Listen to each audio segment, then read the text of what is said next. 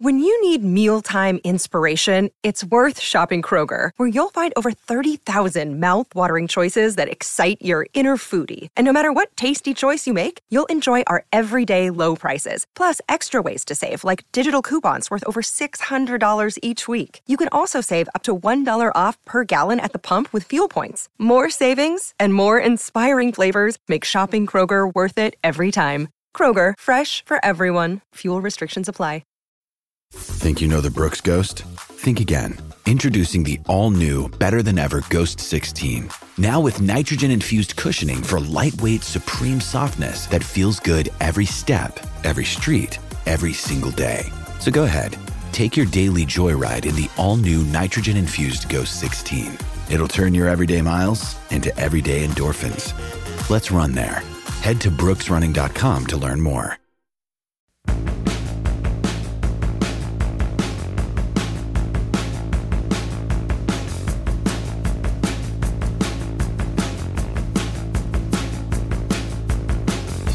Well, hello, I am Matt Williams, coming at you here on this Wednesday. We're a day away from Chargers-Chiefs to start week 2. How awesome is that? How psyched are everyone for the NFL season? Your Steelers are 1-0. Wasn't the prettiest thing, but wins are all that matters, and now they get the Patriots. I've teased this before, and I did it last week, all kinds of in-depth nuggets that I could dig up with here, and I'm about 3/4 of the way done with my preview of this game. Just wanted to start getting some of it to you now. This week and next week are a little bit of an odd time of the year for me with this project, because week 1, you just talk about all the things they did last year, previewing week 1. Week 2 and week 3, you kind of want to balance trends from last year with what they did in week 1. After the first 2 games are in the book, I kind of throw away all the stats from last year and really start to build new trends from 2022. So a little bit of a balancing act this week and next from my process. But I'm just going to buzz through some stuff. Patriots starting the season here with 2 straight road games, but they were 6-2 on the road last year. But they did their own 1 on the road so far. And starting the season with 2 straight road games is brutal.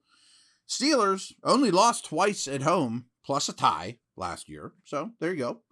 I think this Patriot team isn't nearly as good as last year, but there's a lot of these numbers that indicates that New England's team last year was better than what you thought. And I'm going to lay a lot of those things out too, because this Belichick guy knows a thing or two. The Patriots outscored their opponents by 159 points last year. That was second best in the AFC. Now, this is a little harsh because it's only after 1 week.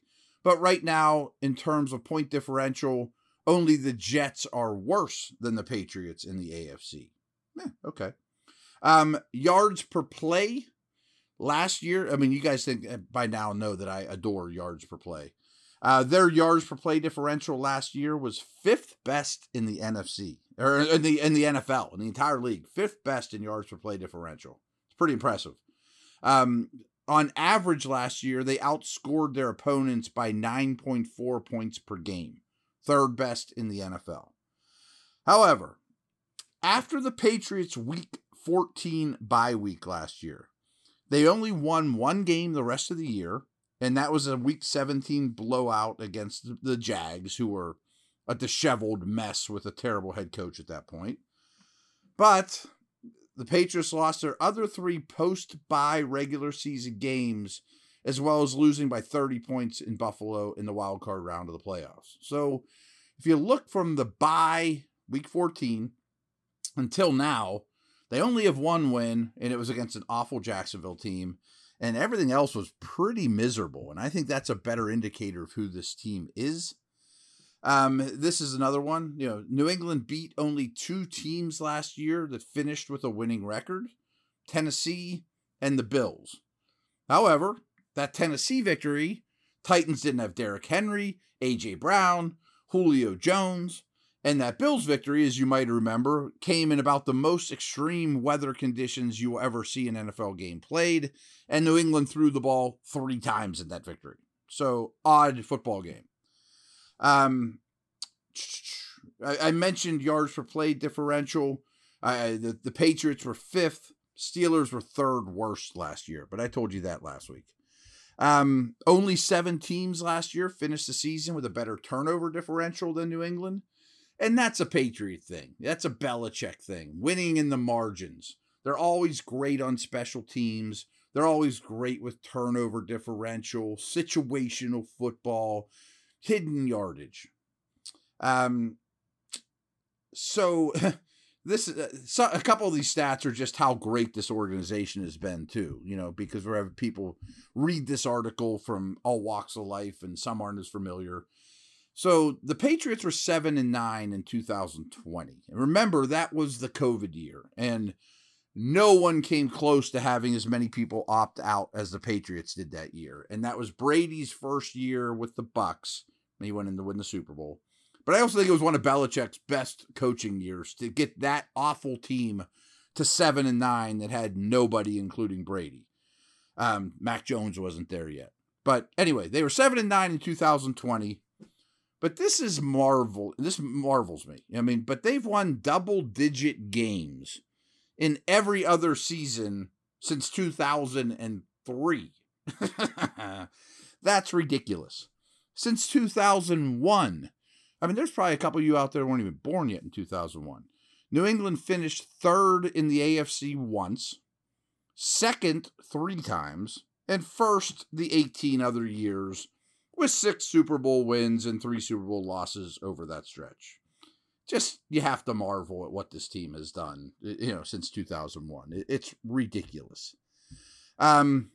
This kind of goes back to yesterday about the 100 snaps the Steelers had to play. And by the way, many of you commented on my article, and it was some of the nicest comments I've ever had. Usually, not with this site, but ESPN, you go back and you read your comments. They're rarely nice. Thank you. Everyone seems to be enjoying the article that's up.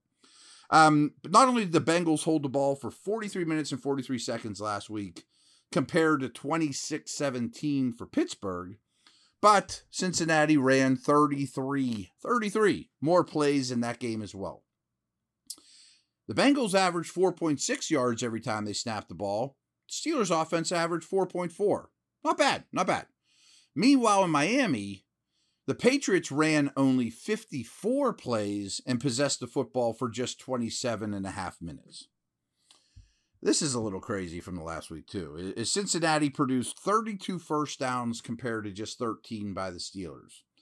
And only 5 of those first downs for the Bengals were generated by running the football. Against the Dolphins in the game, they lost. The Patriots lost 20-7, never held a lead. New England produced 17 first downs against 18 from the Dolphins. Nowhere close to the 32 Cincinnati produced. Miami did hold the football for a full 5 minutes longer than the Patriots last week. We kind of talked about that. While the Bengals threw for 107 more passing yards than Pittsburgh, the Steelers averaged 4.9 yards completion against 5.0 completion average for the Bengals. So they were pretty much as efficient. They just threw it more. In their Week 1 win over Cincinnati, the Steelers were +5 in turnover differential, as +6 in sack differential. Those numbers are rare. But the Patriots were -3 in turnover differential in Miami last week. And the Dolphins sacked Mac Jones 3 times compared to the 2 sacks of Tua that New England managed to. So, the sack differential and point differential or turnover differential are huge indicators.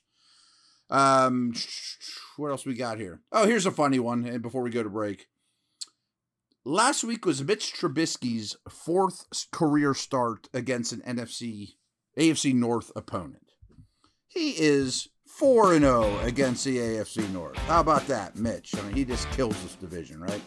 Okay, on that note, we will come back. Let's talk about when the Steelers have the football.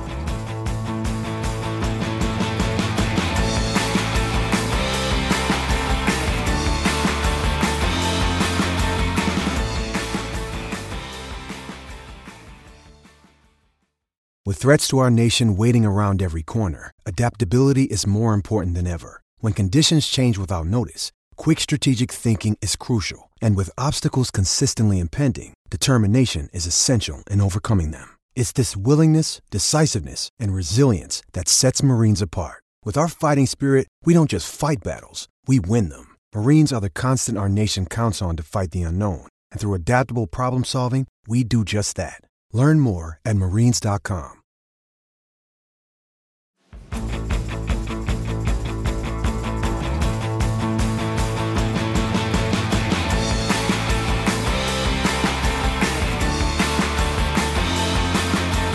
All right. Again, some last year stuff that isn't pretty. Steelers' 4.8 yards per play last year was only better than the Panthers, Texans, and Giants. Meanwhile, only the Bills and Browns allowed better yards per play than the New England defense. So, big discrepancy there, at least from last year's numbers. Only the Bills' defense last year allowed fewer points per game than New England's. And Patriots team as a whole was third best in points allowed. The Patriots defense forced a turnover on just under 18% of their opponent's drive last year. That was the highest percentage in the league. Their 30 turnovers created was only behind the Cowboys and Colts. Again, huge Belichick win in the margins thing. The only defenses that gave up fewer passing yards per game in 2021 than the Patriots were the Bills, Bears, and Panthers. The Patriots' opponents last year targeted their tight ends just 16% of the time. Lowest percentage in the whole league. Patriots defense allowed a measly 5.1 yards per target against opposing tight ends. That's why they didn't throw to them. That was the best in the league. They were also best in receptions allowed, yards allowed, as well as catch rate to the tight end position. Last week, as bad as things were for New England, they only gave up 2 catches for 15 yards to opposing tight ends. Might not be the best situation for Mr. Freiermuth. Speaking of Mr. Freiermuth, he and Deontay were targeted a combined 22 times last week. Those two combined for just over 59% of the target share against the Bengals. That's a massive 2-player number. And to give you some respect to that, in Johnson's last 18 games, he's received at least a 30% target share in half of those games. 30% is massive. Along those lines, the Patriots Miami targeted Tyreek Hill just under 39% of their dropbacks last year. And Tua's average depth of target was 8.3 yards downfield, which is much higher than league average last year and was higher than all but 4 of his games. So he was pushing the ball down the field against these guys, often to Hill. 75% of Tua's passes were between the numbers against the Patriots. Freiermuth ran a route on 31 different plays in week 1 compared to 5 total routes run by Zach Gentry, who was only on the field for 19 snaps against the Bengals. Freiermuth played 56 snaps. As we know, probably Jaylen Warren played every offensive snap in overtime for the Steelers last week. Najee was in the game for 77% of the snaps in regulation before leaving the game. So up until he left, he played 77% of the snaps. This is a big for Najee if he's healthy too. Is the Patriots were bottom 5 last year in allowing receiving yards and yards per reception to running backs. Patriots also allowed 4.6 yards per rushing attempt, and only 3 defenses were worse. Maybe it was an anomaly, but Miami only generated 2.8 yards per rush against the Patriots, but they were winning the whole time. As you guys probably know, Chase Claypool led the Steelers in rushing last week. With 36 yards, while Najee, Trubisky, and Warren combined for 39 rushing yards, just three yards more than Claypool. As mentioned, the Miami never were down on the scoreboard last week, and they still only ran the ball 23 times versus 33 pass attempts against the Patriots. A little odd. 66% of New England snaps last year on defense, they were in their nickel package. That's a very high number. Trubisky produced 5.1 yards per attempt in week 1. Against the Patriots, Tua was at 8.2, as we mentioned. So maybe things are going to get better here. Throwing in the middle of the field, Trubisky was 5 of 7. Outside the numbers, he was 16 of 30. This is interesting because Tua was 9 of 11 when targeting the middle of the field against New England. So maybe that's a place to thrive, although they're great against tight ends. So take that as you will. No team in the league brought 3 pass rushers, just 3, a higher percentage of the time than the Patriots last year. And that's the second year in a row that they've led the league in that number. This is interesting too, and this is a Belichick thing. Last year, New England gave up just 4.7 points per game in the fourth quarter. That was the best in the league, and they were the only team under 5. However, only 4 teams gave up more points on average in the first quarter of games. They were second best in the second quarter, 7th best in the third quarter. So Miami got up on them, as was the case last year. And then last year, Belichick shut the door in the fourth quarter. We'll see. I mean, that's a Belichick thing. Adjust as the game goes on, of course. On a per drive basis, the Steelers produced the 28th yards in the league last year, 28th most. New England's defense was 8th best on a per drive yardage basis. Explosive plays, that's runs over 10 yards, pass plays over 20.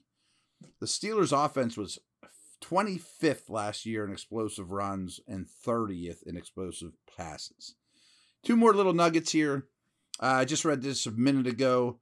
You know how an NFL Next Gen Stats does their miles per hour guys run and all that? Well, Chase Claypool was the fastest player by their charting numbers, their mile per hours, of anyone in the league last year, or last week. He was at 21.46 miles per hour. Can you imagine moving that fast? But he got to the highest speed of any player they charted last week. Interesting. Claypool was busy last week. And here's another thing I tell you guys a lot is a huge key in today's NFL is not getting to third downs, is to get touchdowns or first downs on first and second downs, with the reasoning being even the best teams in the league are at like 50% conversion rate on third downs. So if you can get there before that, you don't have a coin flipped in order to stay on the field. So 17.4 of the Steelers' first and second down plays last week resulted in a first down or scoring a touchdown. Only 4 offenses were worse in that category last week, and they weren't particularly good at it last year either. So that's the general take here. And when the Steelers have the ball, tomorrow we'll talk about, I presume, when New England has the ball. Have tons of notes on that as well. Maybe we'll be a little more Watt news. That seems pretty optimistic as I record this Tuesday late afternoon, as well as Najee. We'll see if he plays or not. I know Watt won't play, but there you have it. It doesn't sound like it's an awful injury, which is phenomenal. But that's a wrap. Thanks so much. I will talk to you tomorrow.